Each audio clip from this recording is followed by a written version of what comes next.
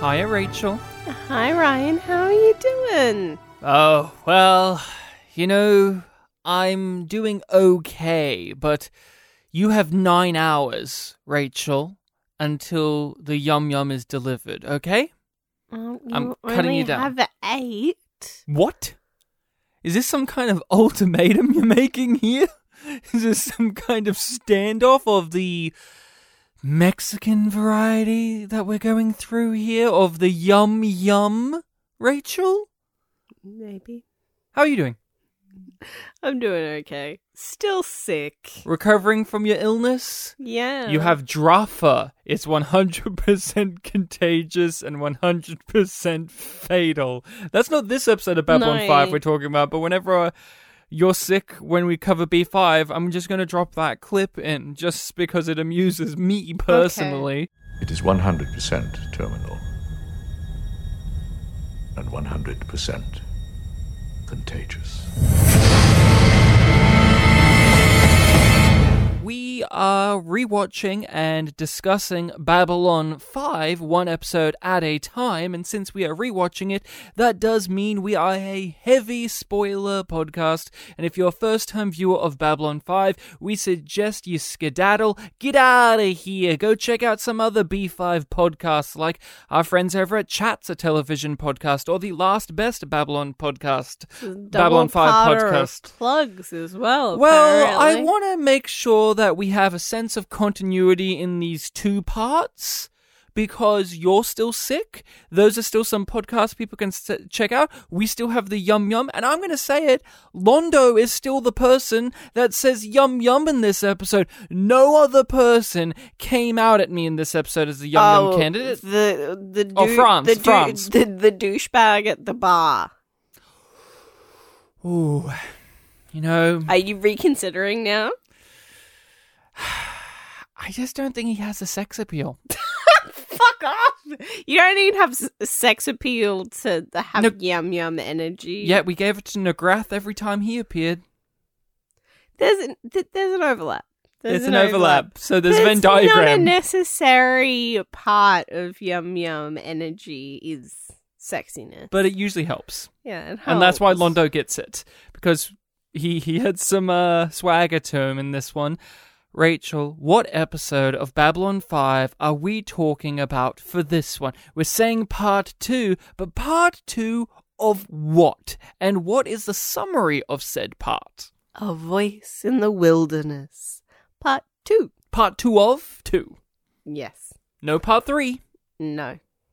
This is an old Doctor Who in which there's a story and there's 7 parts to it, and then it's revealed in each part that it was the Master all along, and John Pertwee shook his fist in the air and said, "Master!" No. Instead, this is an episode about incredible cyber machines found on Epsilon 3 spark a fierce tug of war to claim the highly advanced technology. But there may be a better way to settle the dispute. Make sure that no one can lay hand, claw, or tentacle. I'm sorry. On I'm the sorry. revolutionary machinery. No one has a tentacle in this fight. But Not a single player involved has a tentacle. I was promised a tentacle.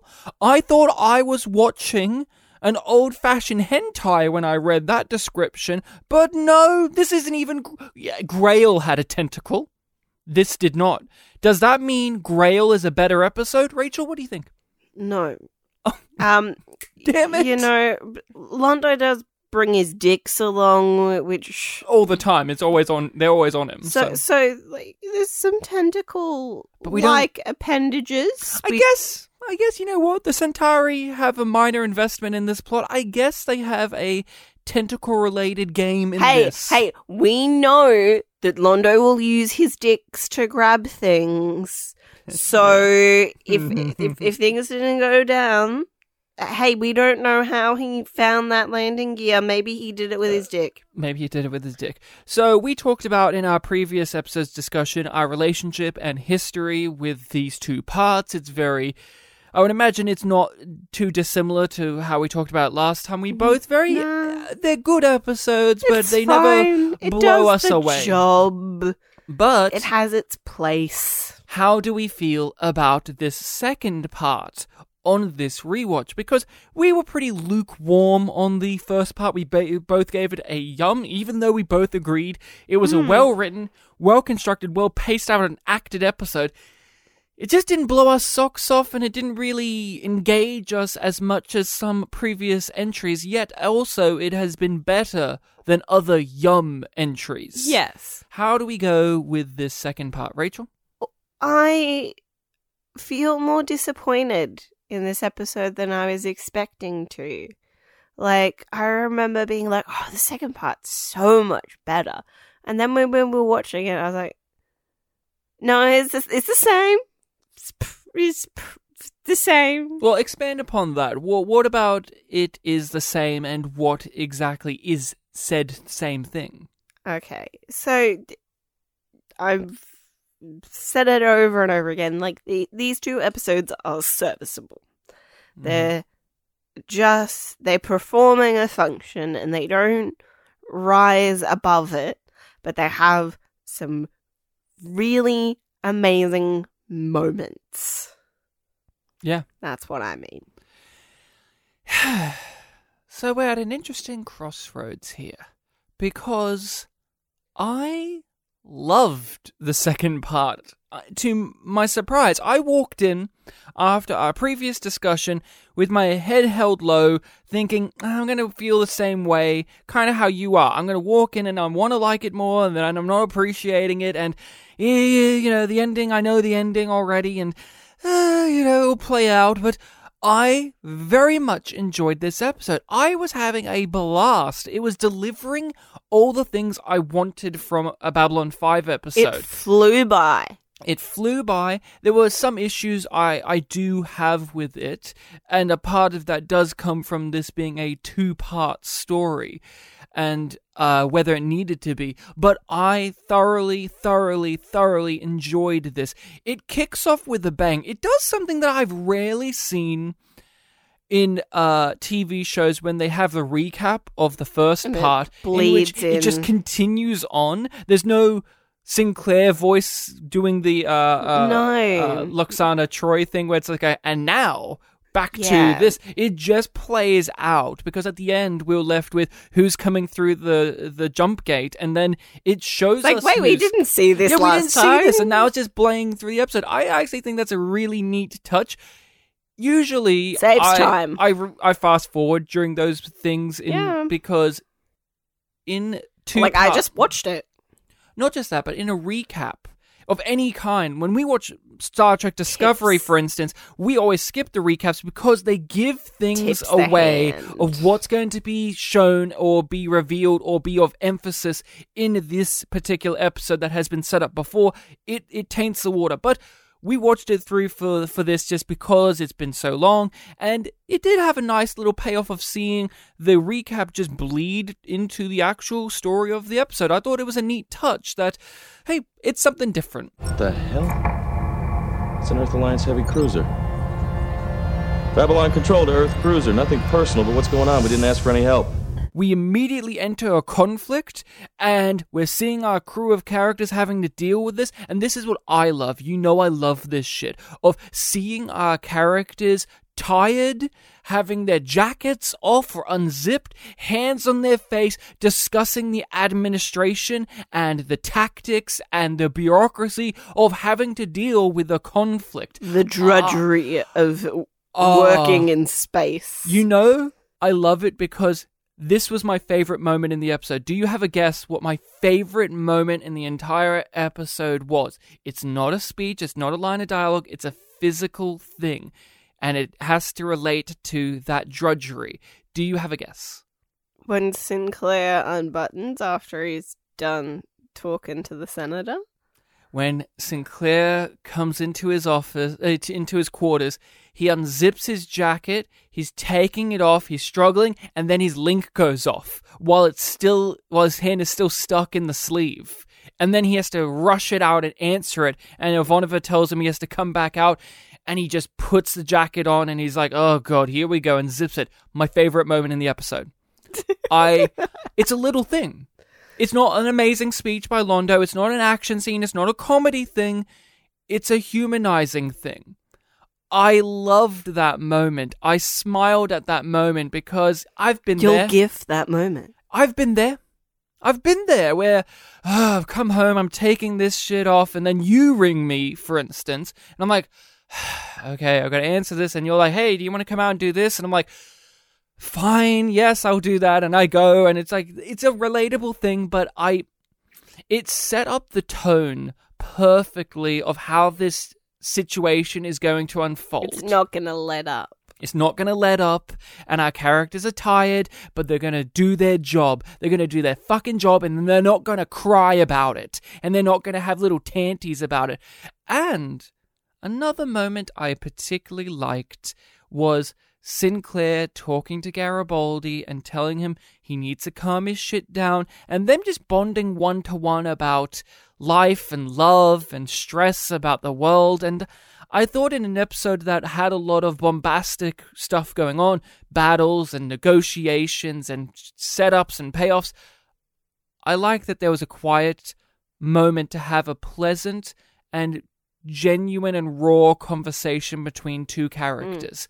I really like how they transition it into the discussion about Ivanova as well. She'll want to stay. But we know that we can't let her. Yeah, I loved the admin and the general drudgery of the episode. So I want to talk about that a little bit more. We've often discussed this already on the pod, but I still think it's applicable to discuss here. Why do we like this in this show? It's part of the world. And it's a part of a world that we know, but made extraordinary because it's in space, but that doesn't make it wondrous. It just adds another layer of complications. I usually go to science fiction for escapism or to project myself in another world. But I also like when high genre pieces like your fantasy or your science fiction come back to things I recognize and come back to things that I'm aware of or participate in. We have all been in staff meetings of some sort. You are a teacher. You've been in staff meetings in which you're like, okay, we're going over this thing and there's other things going on, but you got to do your job. And it's just, I don't know how to describe the joy it brings me to see that in Babylon 5 of Sinclair saying to them, grab some food and get a couple hours sleep because this situation's going to be a tough one. Because in a lot of other narratives, like your Star Treks, like your Battlestar Galacticas, like your Space Above and Beyonds, they wouldn't take that breath. They skip that part over and just want you, the audience, to see the heroes doing the heroic plot and narrative and arc and not even quibble at the thought of Garibaldi sitting at a bar with his hands on his head just going, fuck, this is tiring. They don't often want to include those moments unless it's a very special episode, and this is a very special scene. But Babylon 5 has that all the time, and that's why I like it. It makes it feel real, it makes it feel consistent, and just seeing our characters be not perfect. I think that's where the truth of the matter lies for me. It makes them feel imperfect because there they are, they're hot, they're tired, they're bothered, and they don't know what to do. Star Trek is something that I find idealistic, something I aspire to want to be a part of, while Babylon 5 is something that I feel I am a part of. Even though I'm not on the space station, and I'm not hanging out with Londo, all of that, I feel a tangible relatability to seeing Sinclair have to bluff his way through a situation and hope it works out, and not knowing that it's going to work out. Desperately trying to bide himself some time. Yeah, and it shows our characters to be intelligent and to be capable, but without making them unrelatably so, and without it feeling like the writers have reverse engineered everything. And it's not like they're going, oh, we really have to like back them into a corner at this point in the script because we're heading towards an ad break and we need the tension to be high.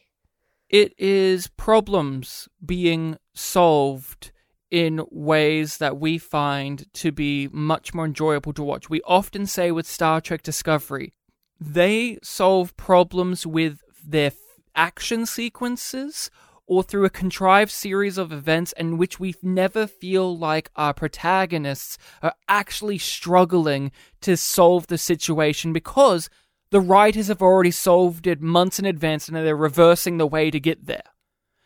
I don't feel that with the crew in Babylon 5 here. I know how it all plays out in the end, but when I was watching the sequences of Sinclair facing off against Pierce and having to bluff his way here and having to deal with Delenn and Dra and all these other factors, I did get swept up in he doesn't know how to solve this crisis. Yeah, he doesn't have the... I believe that Sinclair is in that moment, even though I know and I can trust that this episode is going where it's going.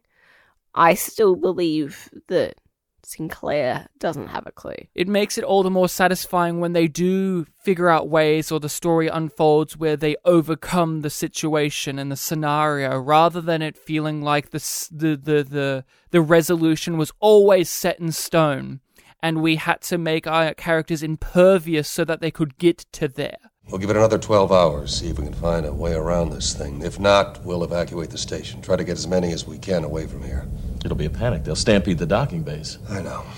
We'll hold back making an announcement as long as possible, but you better go ahead and tell your own people. This could get messy. Get something to eat and try to catch an hour or two of sleep. We've got a long road ahead of us. There's also an added interesting thing with this for me. Like, the debate in reality is about who owns the planet. Yeah. And it's really about who gets to own the technology on the planet. Yeah. But who gets the power? The battle that we watch Sinclair rage is over jurisdiction. And I like the way that that's played out because it's about who has the power, but you put different names and different labels on it depending on like the relationships between the characters. And I really enjoy how that's reflected again when he gets his apology from Pierce, and I accept your apology.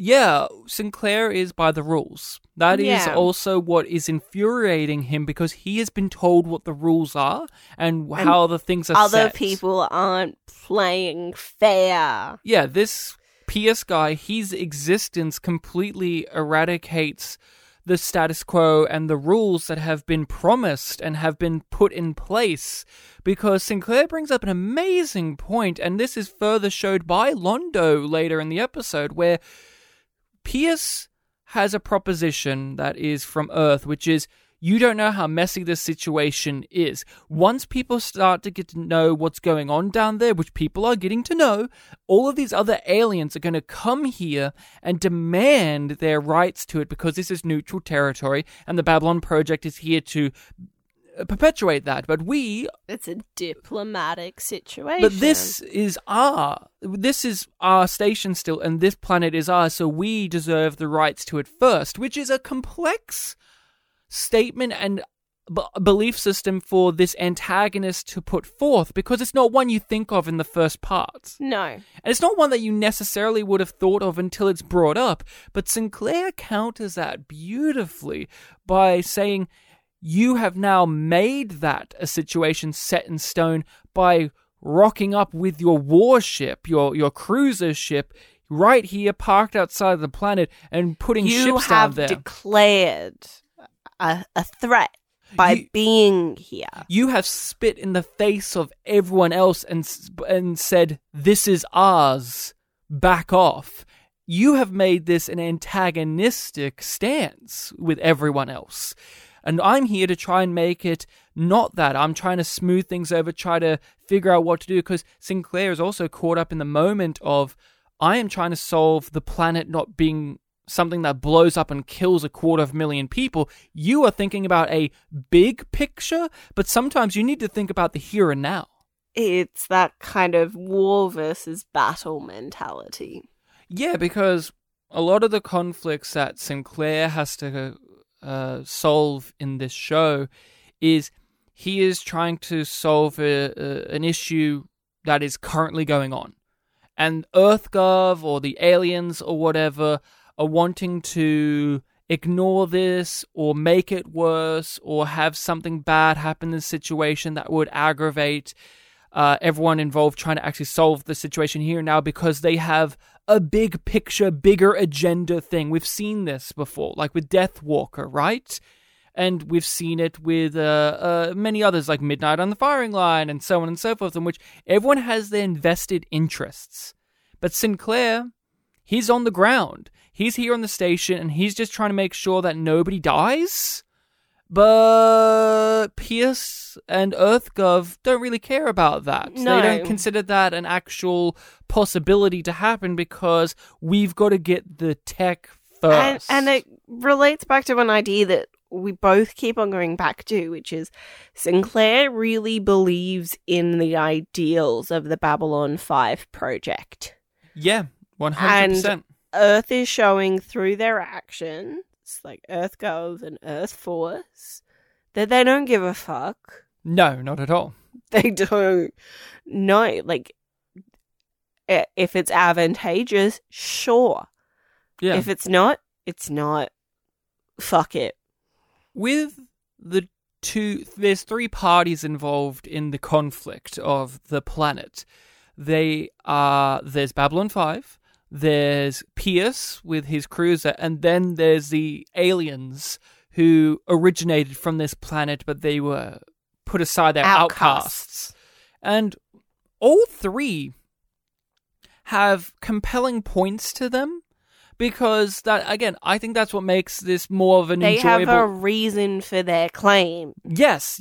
And they really believe what they're saying. Yes, but of course, what makes 2 out of 3 of them antagonistic is they're being unreasonable. Yeah. They just want it. They just want. We saw that in the first part as well with the science team. They disregard the safety and everything because they just want to go down there. They just want to do this stuff. Sinclair doesn't seem to be as self-interested in that. He wants to know what's going on, just to ensure the safety of everything and to maintain order, not to get advantage of power. I don't believe that the Babylon 5 team have really any invested interest in co-opting the technology down there to better themselves, more just to acknowledge its existence and to maintain the safety of everyone involved. They just want to make sure that the planet doesn't explode. Yeah. Like, who gives a fuck about the technology? The technology is fine, but we need the technology to be stable so that everybody survives instead of getting exploded. What are you going to do, shoot us down? If that's what's required to protect this station, yes. Excuse me?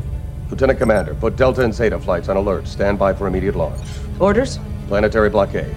Commander, if you order your ships to fire on my fighters, you can kiss your career goodbye. And if you go down there, we're dead anyway. How did you feel about that moment in which Sinclair is willing to shoot upon one of his own ships? Bought it. I'm like, yeah, he's backed into a corner and he will put the needs of the many over himself. Hands down, easy decision. Yeah. He doesn't want to, but he would. If the choice is between letting Pierce do something that he knows is going to kill everybody on that station and potentially everybody on the Hyperion. Yeah. and his career, he's going to pick the lives of those people. I got chills when I watched that moment. One, both actors, even though they're acting through TV screens at one another, did a stellar job. The tension between the two men was perfect. Ivanova capped it off with the whole testosterone poisoning line, which was a great capper to that. But those two performers did great. Michael O'Hare, he has such a presence to him. People always say, or have always said, that Michael O'Hare isn't as charming and lacks energy and is wooden, but there's something about these type of moments where he stands his ground and the music swells with him and he has that voice and that physical stance where I think moments like this hit harder for me than when Sheridan does these moments. Yeah. Yeah. Angry Sinclair is very sexy. Indignant Sinclair is also amazing. And the sexy, I mean, he's the sex man of the episode, I guess.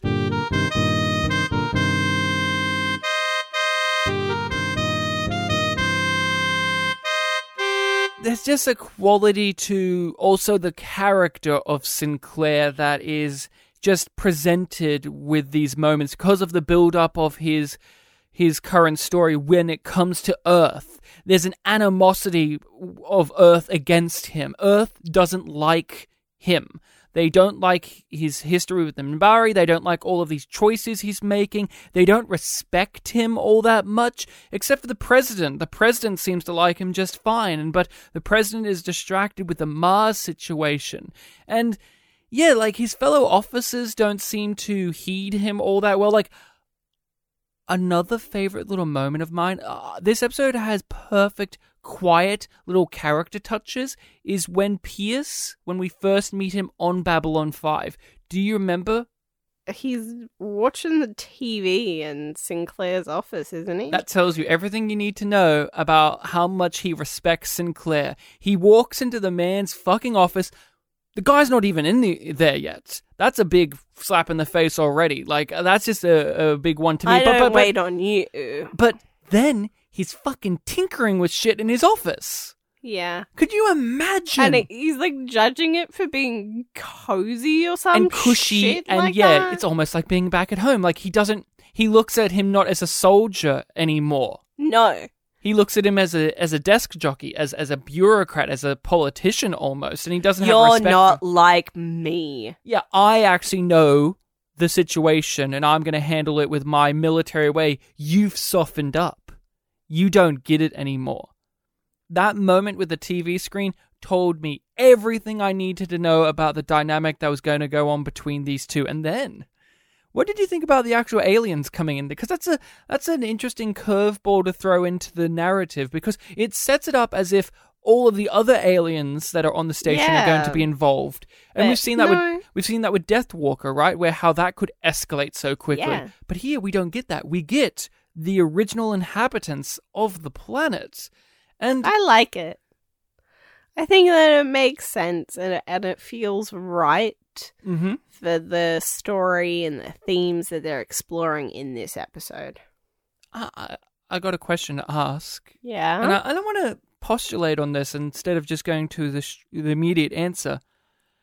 Did they have an actual claim to that planet, these aliens? Did they not have a right to it?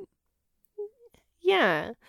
Like, it's more their planet than it is ours.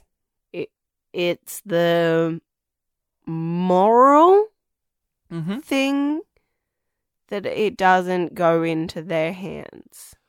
Yeah. Well, that's an interesting thing that you say it's more theirs, because they've been removed from it for 500 years. But, like, that's still some level of heritage more than we thought that it was abandoned. Yeah. And now it may be of benefit, so, let's pillage it. But then it also, that, I feel, the 500 years distance and their background that we get told by Vaughn, the remaining good alien there. And we're assuming that he's telling the truth. Yeah, he seems like a nice guy. And a great performance, by the way. I just want to highlight that guy did a really great job. I don't think people credit him enough, but he does a really good job as this old, wise alien who's dying. That's actually pretty tough to do because he's also in this makeup, and he did a great job. It doesn't feel like it goes overboard. I think that's also another reason why I really like this episode, too, is I thought everyone's acting was on point. Yeah. For the most part. Like, again, there's one or two, maybe, like those guys at the bar with Garibaldi. I thought they were a little bit too overpitched for my liking, but at the same time, screamed, "We're extras!"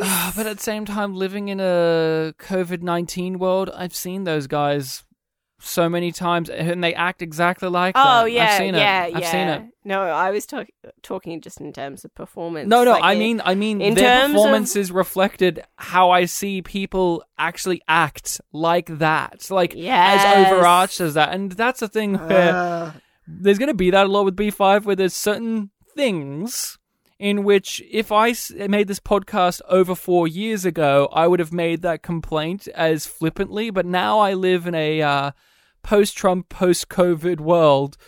Current COVID world. Some things just aged a bit too well. Some things did age a bit too well. Because, I think those aliens have an interesting avenue of ownership. Because, it is that thing of, how much time is enough time for them to have lost ownership of it? And then also, they got kicked off the planet. But at the same time, it's like, well, those people who kicked them off the planet aren't there anymore. There's only one of them, and he's dying, so does it even matter what they wanted? Because they no longer exist. Well, how do you feel about that? Because obviously, the show says no, because these guys are antagonistic. But outside of that, what do you think about that? No, I think that it makes sense to me, the way that they kind of explain it, of this can't be in any one of your people's hands. So we need to keep this off the table. I was struck, and I don't know if it's just me overreaching, but when Vaughn was speaking about this issue, he had a lot of things that he said that I feel are things that are reflected when we get to Zathras. There's just certain attitude. There's certain ideology and phrasing and the understanding of stuff and the way of speaking, although he's not doing the third person. That kind of jilty, stiff, kind of quick sentence at a time type of thing. And this isn't the actor's delivery. This is like the actual lines of dialogue I'm talking about. This is very deliberate.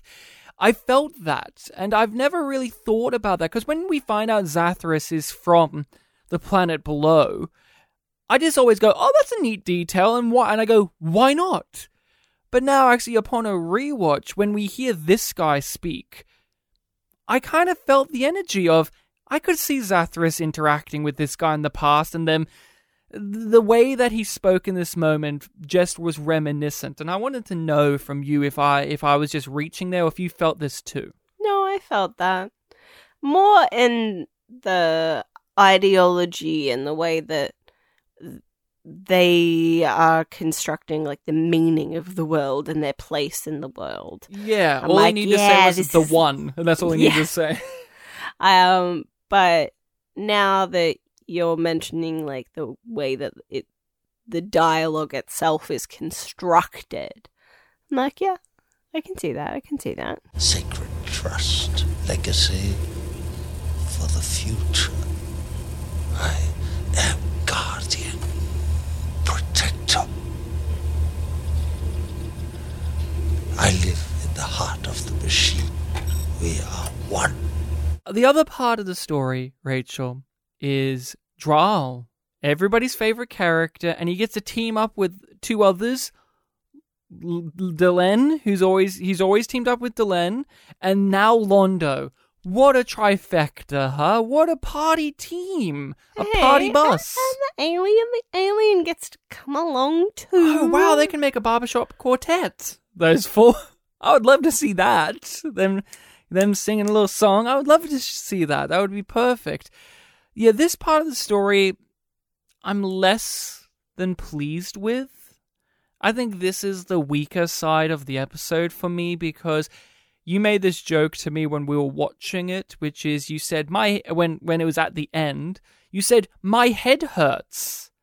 Why did your head hurt, Rachel? Because they keep on whacking me over the head with self-sacrifice. Self-sacrifice, the general theme of this side of the story was too obviously stated throughout. We got it, but the episodes just had to keep shoving it in. And although I personally enjoyed the monologue from Londo, I think it's one of my favorites, in which he talks about his self-sacrifice, his past, and how he's always been willing to die on his feet doing something noble and stupid and brave is better than waiting. Futile is better than waiting for the inevitable. That's one of my favorite speeches. When I think of that speech, I can't help but think about how it ties into his eventual sacrifice in season 5 of giving himself over to the Drakh, knowing that this is going to be this prison that he's going to live in, but it's better than the destruction of Centauri Prime. And also, like, the way that it leads to his actual death, of, like, he's determined to try and do the right thing. Yeah. Like, he's desperately trying to help Sheridan, right? That also fits the bill of doing something, like, brave, noble, and futile. Because he doesn't know that it's going to work, but he's like, no, I can't let them have Sheridan. When he let Sheridan go, because that's a part of his prophecy. But another thing I thought you were going to say is Londo knows how he dies. Yeah. And in this part of the story, in this moment, when I hear that and then it's better than waiting for the inevitable, it's better than waiting to be choked to death pointlessly by G'Kar. Yeah, but like that's why I feel like a lot of his motivation is in this part of the story is a lot of he has that very set in stone, this is how things are going to end for me. Yep. And maybe I could change this and make it more heroic and glorious of a death, something that means more and is less embarrassing and less sad. Something that warrior soldier mentality, which, how do you feel about how this episode reveals that Londo himself is a veteran? He was somebody who fought in a war. He was a pilot. I always kind of figure that it's at this point that we really hammer that in. Because I'm always like, isn't that there from the start? Because it is such a, it's such a part of his background to me that not only does he truly believe in the colonization of Centauri people on other worlds, but that he has fought for that. He not just believes it, he wasn't like a conscientious objector that sat at home on or just Centauri a rich guy, Prime. or just a rich guy who wasn't involved. He fought for those ideals. He perpetuated those ideals. And he continues to do that over and over and over again. And sometimes, rare instances, it's for something good, like here. And the majority of the time, it gets abused. And it results in atrocities. That's so interesting. I'm glad that we've talked about this because I've always disliked this moment, this reveal, because I am opposite. I have never believed that Londo was somebody who actually fought in a war. I've always taken it that he was somebody who glorifies and romanticizes this, but he has never actually got his hands dirty until this story we're watching with him and Morden and all of that. And I always think about that because then there's that episode Knives in which he has to kill his friend, and he always heralds this guy because he was a great war hero, and this guy says to him, yeah, no, Londo, it wasn't actually great. I have nightmares about this, and I shouldn't have killed all these... Shit's fucked. And I always have taken it because this, in my recollections, this background of his never concretely like this comes up again in my recollections. Maybe we'll see that come up again, but I always have taken it that Londo was a guy who was not actually in the war or any actual combat or military, that he was always this rich guy back at home drinking his wine, enjoying the benefits of said colonialism and imperialism, but never actually got to know the bloody way of doing so. See, okay, here's the comparison that I want to make. I associate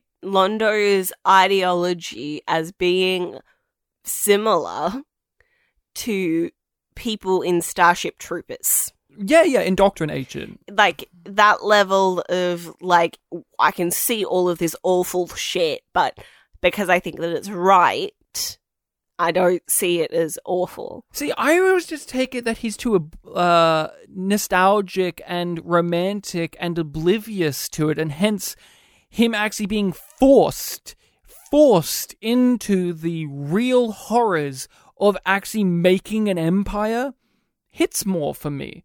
Him having these horrified looks later as he realizes now he's got the death of millions on his hands.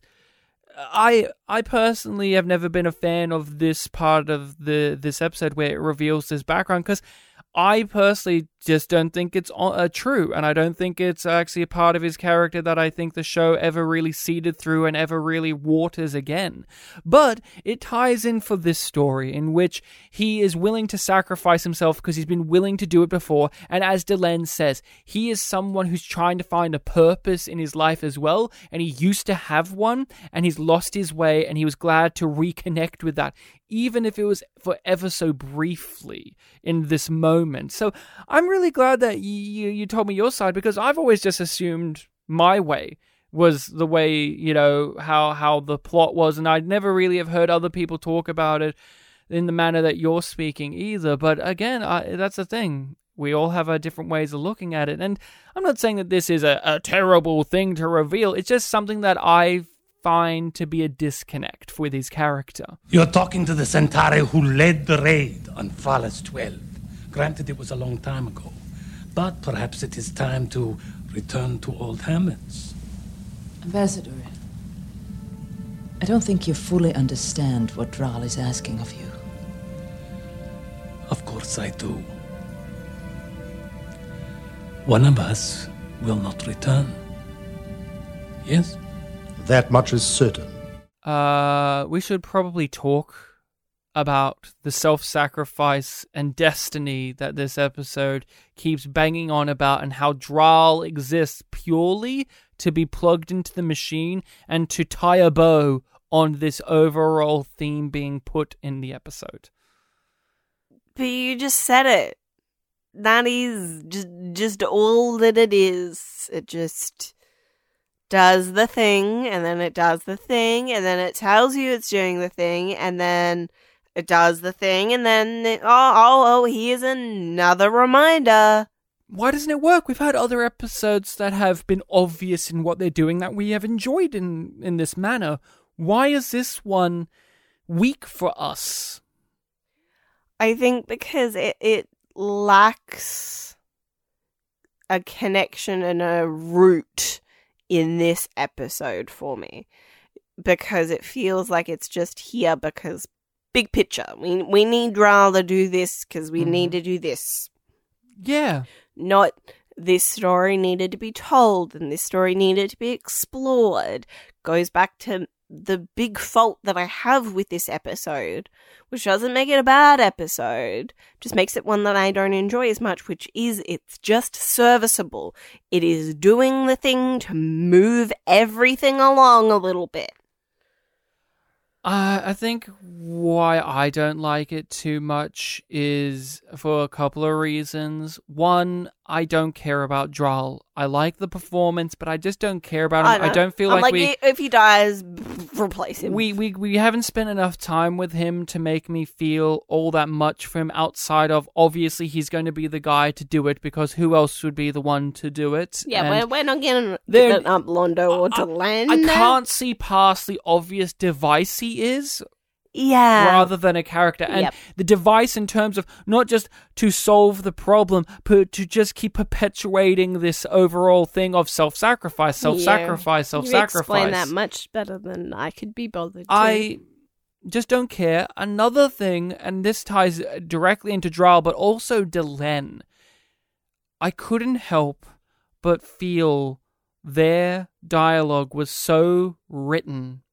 I'm a writer writing. I couldn't help but feel how present the scripting of it was, rather than the naturalism of the characters speaking that way. And that's a double-edged sword, because the Minbari, as a culture, as a people, talk in a specific way. They're very poetic. Even though Delenn didn't know what poetry was in the TV movie, but apparently she does know, because one of her friends is one of the best loved, most loved poets ever. It's a double-edged sword, because that's how they speak. But at times, like here, I couldn't help but just feel JMS's hand on their writing too much. Like, he wanted it to sound and feel a certain way. Yeah. And he made it into that. He had a form that it wanted to fit. And it just pushed it over the edge for me. And because Draal isn't a character I know, I feel less inclined to be forgiving of it, because I don't care about Draal and I don't know him. Well, Londo, that beautiful speech I love so much. I could make the same complaint about that, but I like that speech because of the performance, and it's a performance I'm familiar with because it's a character I know, and this feels like an honest thing the character is saying. That thing about his version of self-sacrifice feels like something he would say, because I know Londo. And I don't need 15 episodes to know Draal for these moments to hit. I just don't think these 2 episodes gave Draal enough of his own individualism as a character to make me care. No. He serves a purpose rather than being a character going on a journey. As much as they like to say that the whole time as well, like he's still going on a journey and he's going through this and he's found his purpose now, I never feel like I was brought along with that journey and purpose. To me, there is no higher calling, no greater destiny than to live for another, and if necessary, to die for another. To somehow make the world a better place. I had done all I could on my world.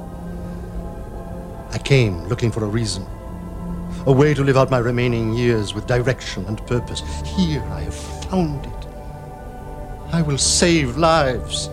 A reason I think we also don't care about the Draal plot, and why maybe this whole entire plot with the planet doesn't grab us as much, is because JMS and co. realized that the planet and Draal was too powerful of a device for our crew of characters to have, that they literally had a Deus Ex Machina right next to them that they could use to solve any crisis. So they, as a show, reduced the amount of Draal and the planet's usage until eventually you never think about it. And so I think that's a factor of why we aren't drawn to these as well, because in the grander narrative, we're introduced here in a big 2-part, the first 2-parter episode. This is a 2-part story, so it's going to be big and it's a game-changing thing.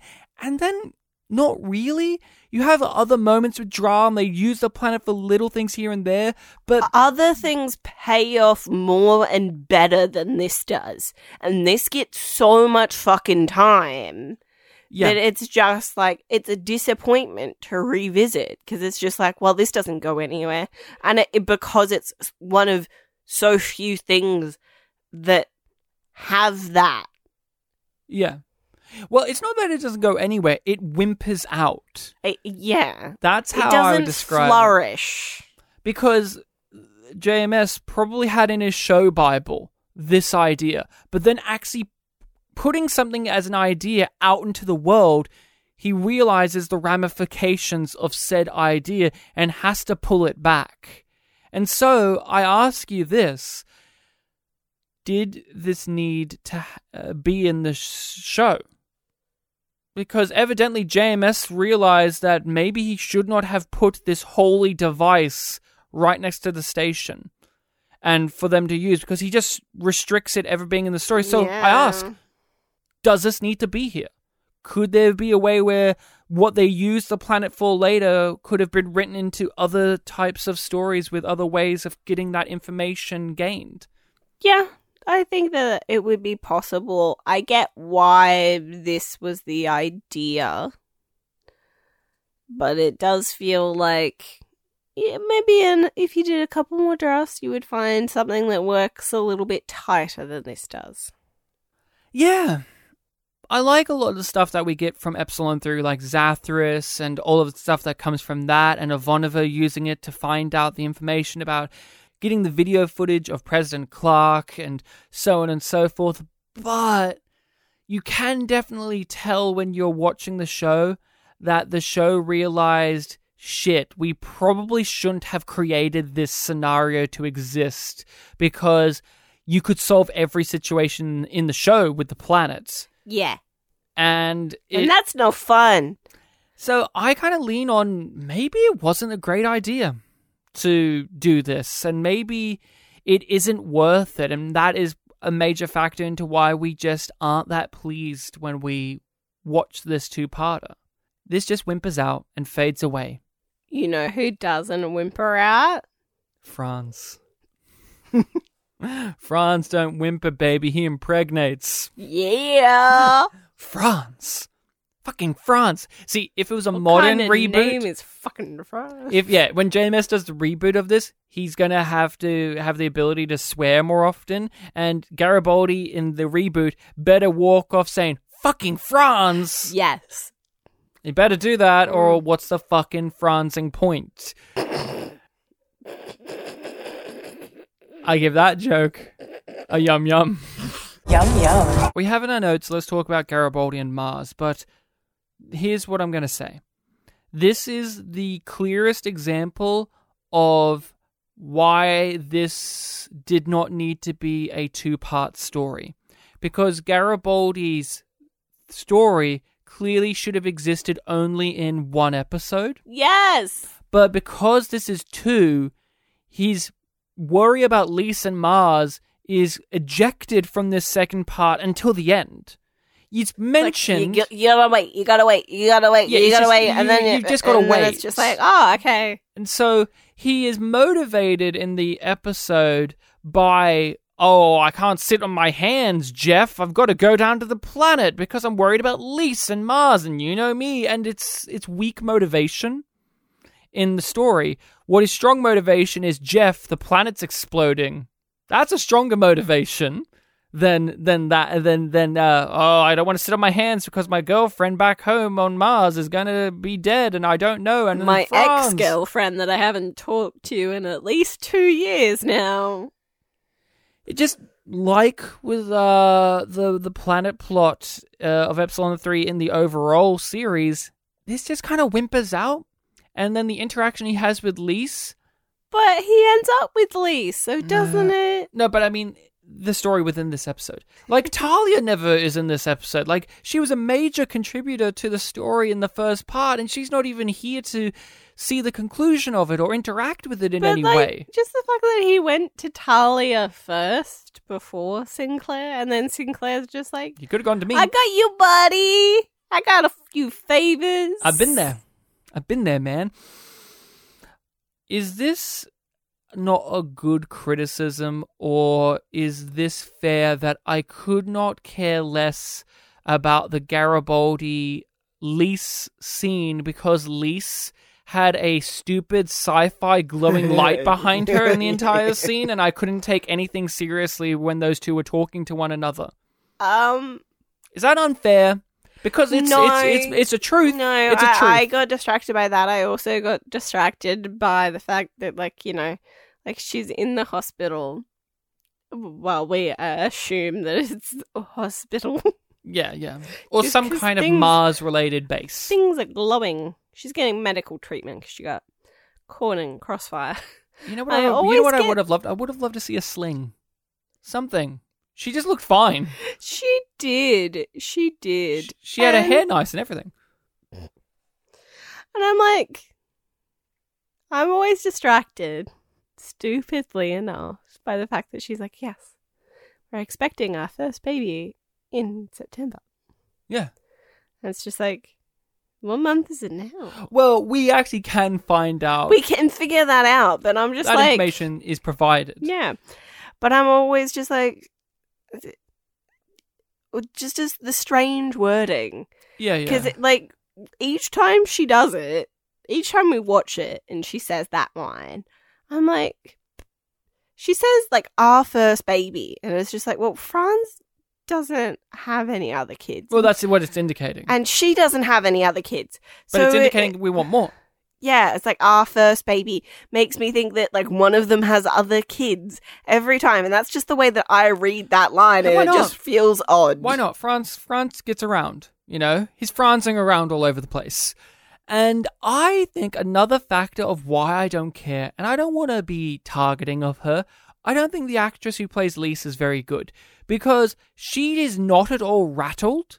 Her performance is very calm, very serene, and we're supposed to believe that she was just survived and has been shot from a violent insurgency going on, and her calm, level-headed performance almost makes the situation on Mars feel like it wasn't that bad. Okay. And also, since I'm just going to start picking on her now. Oh, well, hold on. Just a sec. Could you imagine if you were a pregnant woman in her, like, if you're in her situation, you're a pregnant woman, you've just been shot, and the idea that this place that you call home has just had an uprising and could at any time again, and then your ex-boyfriend calls you to say, I love you and I want to get back with you, do you think you'd be calm?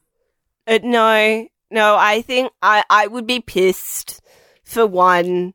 Yeah. Like, I would be very angry. Like, you're picking it fucking now. Michael, really? Really? I would not be, I'm gonna let you down easy. Like, I'm okay. And that's the end of it. No, the thing that I wanted to pick on is just how she's like, oh, you know, I was just going to get food of all things. And it's just like, well, yeah, you're in the middle of an insurgency with battles happening all around you. Yeah. Of course you need fucking food. That's like, if anything, she should be pissed that it's just like, well, I should have been safe doing that. Yeah. But she's just like, oh, you know, just bad luck. Ha. And if more time was dedicated to this side of the story and more time to that scene and actually let her play rattled and afraid and angry, like, give her material. No, she's there to hammer in the point that Garibaldi's past has been cut off from him now. And also have the link deteriorate, because they say that that's going to happen. Yeah. But it just cuts off, and it's just these, like, like, yeah, that makes it awkward, but not awkward in the way that I want it to be, where it's like, oh, this is strained and weird, and they don't get to resolve things. Yeah. They could have used the editing of the link to oomph that more. The big question. We've already answered it, or at least I have. Did this need to be a 2-part story? No. No, I don't think it did. I think this episode pretty much works as its own if you remove maybe even the Garibaldi thing and you just tighten it up of the planet's going fucky, now Earth is here, and they're saying, we've seen this type of thing escalate, like Deathwalker. Again, I keep bringing up, or Eyes, or Legacies, or Midnight on the Firing Line. We have precedent. We have precedent of chaotic situation and escalation and then resolution of said thing happening within 45 minutes. Yep. This did not need to be 90 minutes long. This didn't need to be that. This reminds me of The Gathering in terms of you're taking a simple story or one that could work and you're stretching it out, and it just did not benefit this. However, I still enjoyed the second part. I thought it was very good, and I would happily rewatch it. Well, you know what the second part does bring us that we do not want to eject from this episode? What? Ron Canada. Oh, Canada. So, Ron Canada, the actor, is the actor who we are spotlighting for our Spotlight section, in which we talk about a performer, a guest star, a minor player that has come into Babylon 5, and we want to talk about their performance, what we thought about them, their character, what we know them from as an actor, and any other pieces of information.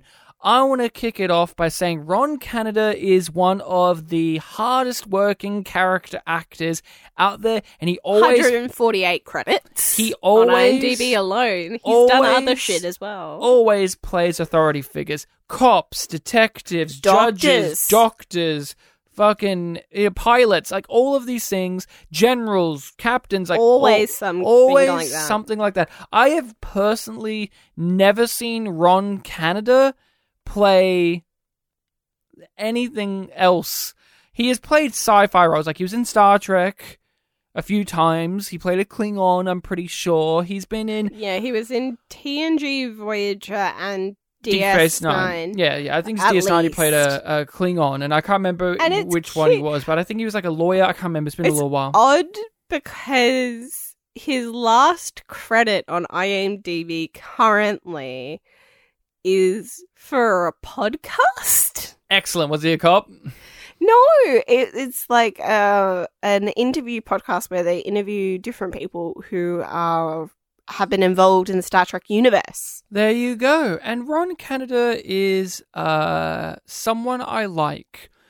We talk about character actors a lot on this podcast, or working background actors, like William Morgan Sheppard, who played the Soul Hunter. Yeah.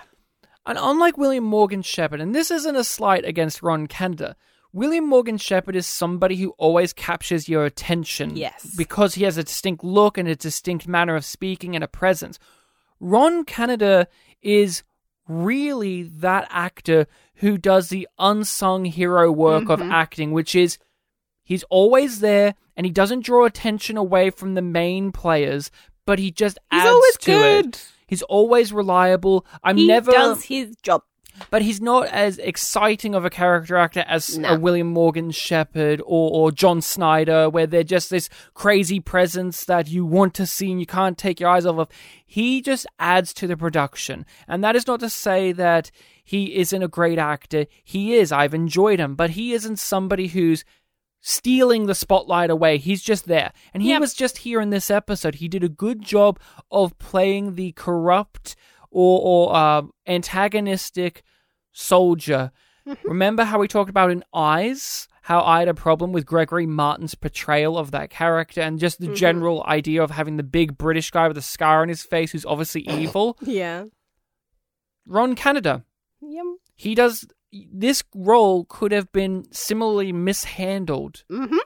And I like Gregory Martin's performance in Eyes. It was over the top and wonderful, but like it tipped the hand and it kind of tainted a lot of things in a lot of ways too. Ron Canada does not. At least for myself. How did you feel about him in this? I loved him in this. I'm like, yeah, you're a dickhead and you know it, but that's how you get your job done. Yeah. And that's why you're in the position within EarthGov and Earth Force that you are. And you know it. You know that you're the muscle that they've pulled in and that they will continue to shuffle around wherever they need it. Because his character had an inbuilt reasoning for why he was doing the things he was doing, the character was compelling. Yeah. Put Ron Canada in there, who's an experienced actor of playing these type of military roles or authoritative roles, and it is bread and butter. It is beautiful to watch because he feels like a soldier. He feels real, and he feels like he knows what he's doing as a performer. He knows how to play against Michael O'Hare, for instance. I've seen other guest actors not know how to really gel with our main cast members as well, but he managed to do it. I have one complaint. Yes. And I think he's the only one that I've ever seen this in the show once we got past the pilot. Mm-hmm. His uniform doesn't fit. Mm. For some reason, his collar is like really big and it just looks terrible. I didn't notice that. I've always noticed it. His collar is not like everyone else's, and this isn't because he's a different type of military. No. Because The outfit doesn't fit. Costuming. They couldn't get an outfit that fit him properly. I don't know why. I've never seen Babylon 5 do that outside of this particular performance when it comes to Earth Force people. They always have the tight clasped collar. Here, no, it's baggy. You can see his undershirt. It's a mess. And it makes him look like a dork when he's talking to Sinclair and he's supposed to be like, I'm the real military guy here. And yet he looks like he's just rolled out of bed because of his outfit. Not because of Ron Canada. This is a thing about costuming. They set a standard for what the outfits should look like.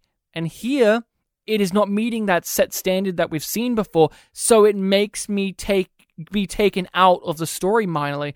Most people, like yourself, for instance, don't look at these things, don't notice these things.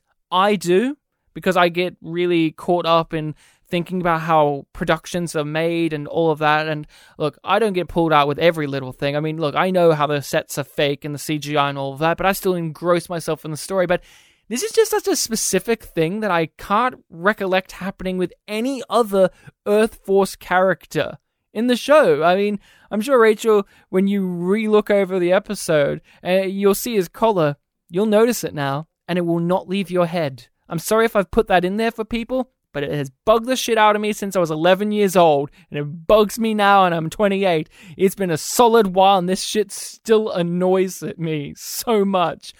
JMS, tell us why we couldn't get an outfit that fits prestigious character actor Ron Canada, who is not from Canada. No. I bet that bugs him. I bet it bugs him more that people will always assume that he's from Canada. Yeah, I bet it bugs him. Yeah. I bet it bugs him. You want some extra details and extra things that I've seen him in? Well, yeah. Well, we recently watched through Boston Legal, and he was a recurring judge on 8 episodes. He wasn't a funny judge. He was Ron Canada. Stern, serious, played the role, didn't steal the spotlight away from James Spader. Helped James Spader. He wasn't one of the wacky judges. He was a serious judge, and that's what I can recollect of recent watches that I've seen him in. In my chambers. Just Ms. Schmidt and Mr. Tiggs. Couldn't I come and just watch? No. I've seen him in Bones. Of course. Yeah, he plays an FBI agent. What? Not a murderer? No. I would have also seen him in Seventh Heaven. Of course. Wedding Crashers. Oh, nice. And I want to see if I can make you guess this one. It was a movie that I believe that you did on Unappreciated Masterpieces. Another podcast that I have, yes. And it has Reese Witherspoon.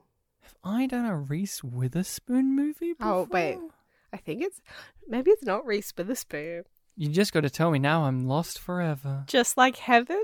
I've never done that movie, and I don't know what it is. Oh, no. I always get it confused with the one where she dies from an ice statue. Over Her Dead Body, starring Yes. Eva Longoria. I don't know why I get my wires crossed with those two movies, but I do. So you've seen him in this rom-com of some sort. Was he... let me guess.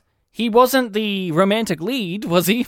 No. Was he a dad? Wait. Was he a lawyer or a cop or a doctor or some kind of judge or something? What was he in that movie, Rachel? Can you tell me if he played some guy with authority? He played Dr. Walsh. Fucking doctor! Got it. And so, just so you know, the synopsis of Just Like Heaven is a lonely landscaped architect falls for the spirit of the beautiful woman who used to live in his new apartment.